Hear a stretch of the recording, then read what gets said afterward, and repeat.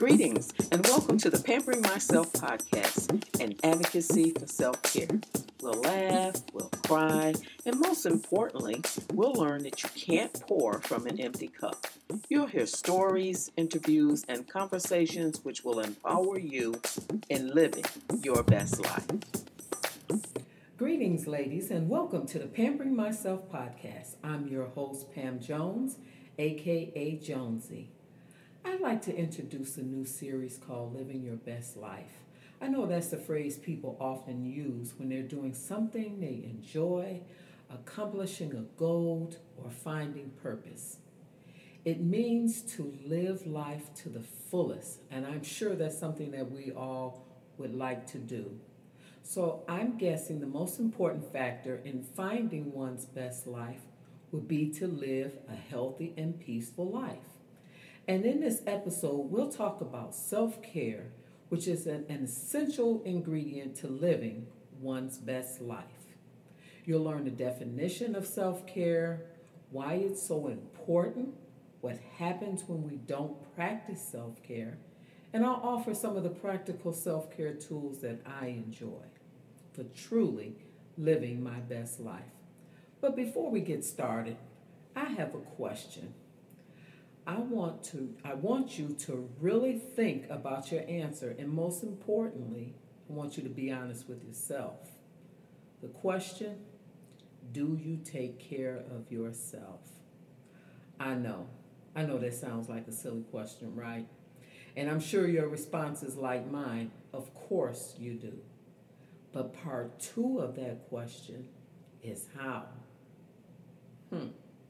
Okay, so let's think about that for a minute. As a matter of fact, I'm going to answer that question myself. How do I take care of myself? Well, I take my prescribed medications. I try to get enough sleep. I'm pretty conscious about the foods I eat most of the time anyway. Okay, so let's say I do the best I can. I get in a little exercise here and there, and I schedule routine doctor visits. Well, you get the point. Now that I've said that out loud, that's the least I can do. Wow. It don't sound like living my best life. It sounds more like survival. But that is a part of living your best life. Now, I did a mini survey because I was interested in how other women would answer this question. And so I only asked maybe 5 or 6, but I found they gave the same response that I did. Well, the good news is that was the old me taking care of myself, just to that extent. Today, I advocate for a better life. So what is self-care?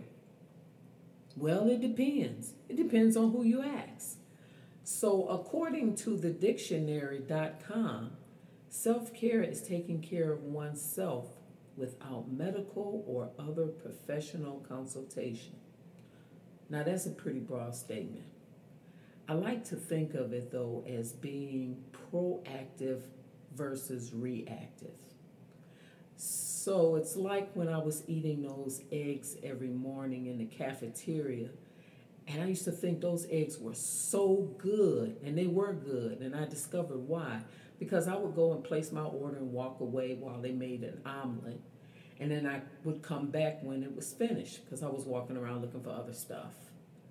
And what I discovered one day by standing there is they scooped up a quarter stick of butter. Oh, after that I couldn't take it anymore. So I had to make sure I stood there and asked them to spray my pan with Pam because a quarter stick of butter, as many times as I ate those omelets, was detriment to my health. So I would look at this definition according to dictionary.com as me doing something by me not eating or consuming all of that butter. Now let's look at another definition, Wikipedia. Wikipedia defines self-care as the actions and attitudes which contribute to the maintenance of well-being and personal health and promote human development. Now, I'm guessing they're referring to the steps we take that gives us a better outlook on life. Certainly, having a positive attitude is an attribute to self-care. Because can you imagine walking around mad all the time, being upset all the time? That would seem like to raise your stress level or certainly cause some type of internal conflict.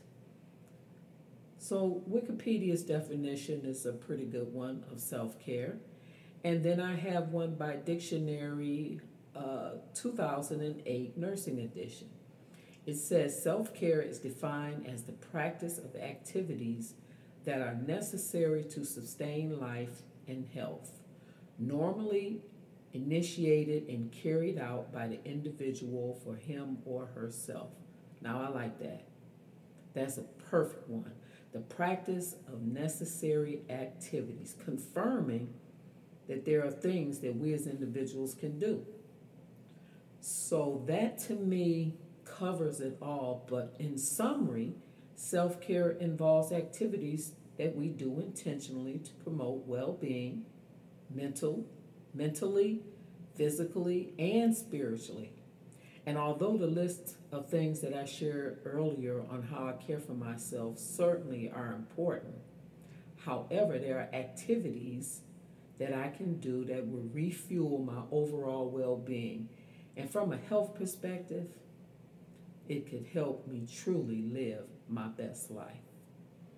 So when we talk about living our best life, we don't necessarily talk about activities we're doing as far as events or things, but we're talking about overall.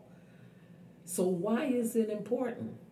Well, not to burden you with some morbid facts, but by the time this episode is over, according to the American Heart Association, at least 4 women will suffer from a heart attack and 2 will be fatal. Heart attacks are the number 1 cause of death among women, and stress is the number 1 cause of heart attacks. And we know there's certainly no shortage of reasons why.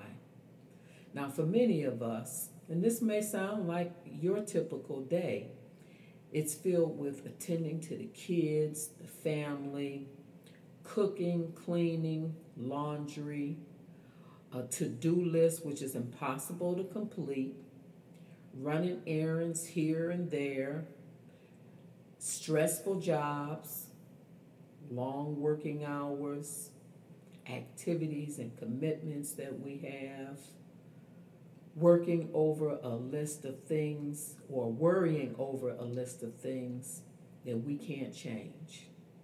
And the list goes on and on and on, as most of us know. So no wonder heart disease is the number 1 cause of death among women, because most of us are living in a state of continuous heightened stress and don't know it. But if I ask, we got it all together. I know because I've been there. And then during one of my Toastmasters meetings, a member was given a presentation, and she had written a personal declaration some years ago. And so she was sharing her declaration with us, and it had like 25 items of personal and professional development. Now, I have to admit, it was an awesome list. But guess what she had for number 25? You got it. Herself. I don't remember how she exactly phrased it, but it had something to do with taking care of herself. While number 25, she put it on the bottom. Now, I was on that program the same day, and I was delivering my presentation on self-care, because that's what I'm all about now. And afterwards, she thanked me, and she told me she was going to move herself from number 25 to number 1 because she recognized that she was the most important. But that's how we think, right? Putting everyone else and everything else ahead of ourselves. You know, we can't help someone else if we're not together ourselves. It's not being selfish. It's about being your best self.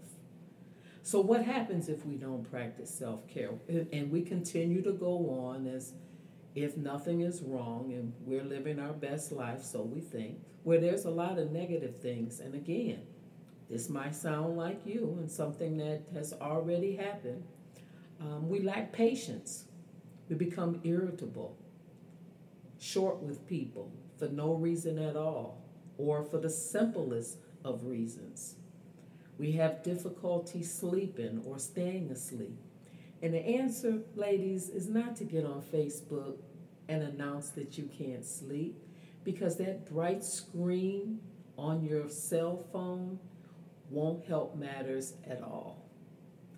We often feel burned out, sluggish, no energy, we lack motivation, and oftentimes we can't focus. So when we try to do all and be all, eventually it catches up with us. Believe me, when you're down and out, or when you leave this earth, the world will continue. Your job may miss you, but you will be replaced in a heartbeat. And those who depended upon you will have to learn to survive. So now that we know what self-care is and why it's important and what happens when we don't practice it, let's take a look at some of my personal favorite activities. On the top of my list is meditation and prayer. It's actually how I initially got involved into self-care. Sitting on my patio and listening to the sounds of Mother Nature. I share more on this topic in the future episodes. But I do this practice at least 3 out of 7 days a week. And I look forward to it. And it helps me go from day to day to day. Also, another one of my favorites is massage. I have 2 a year, at least 2 a year. Once at a full service spa where you get all the bells and whistles, and then another one at a local spa, which is more or less like an in and out of service. That is also another topic I'll go more in depth on a future episode. And of course, my gratitude journal. Staying focused on positive things versus negative. Oprah shared how this journal changed her life, and you can check her out on YouTube for inspiration, because she talked about in the beginning of her earlier years, that in her journal she wrote all negative things. And if you know anything about, I can't think of it right now, but what you put out into the universe is what you get back. So if you're constantly negative or speaking on negative things, then that's what will always come back to you. And once she started making that transition from the negative to the positive, then that's when her life began to change. So these are just a few things I practice and have made a big difference in my life. And there's so many ways to practice self-care. And so my intent in this series is to share as many as possible. And hopefully you'll find some that'll work for you. But please, make the time. It could save your life. And until next time, I'd like to leave you with this quote by Brian McGinnis. The love and attention you always thought you wanted from someone else is the love and attention you first need to give to yourself. Have a blessed week.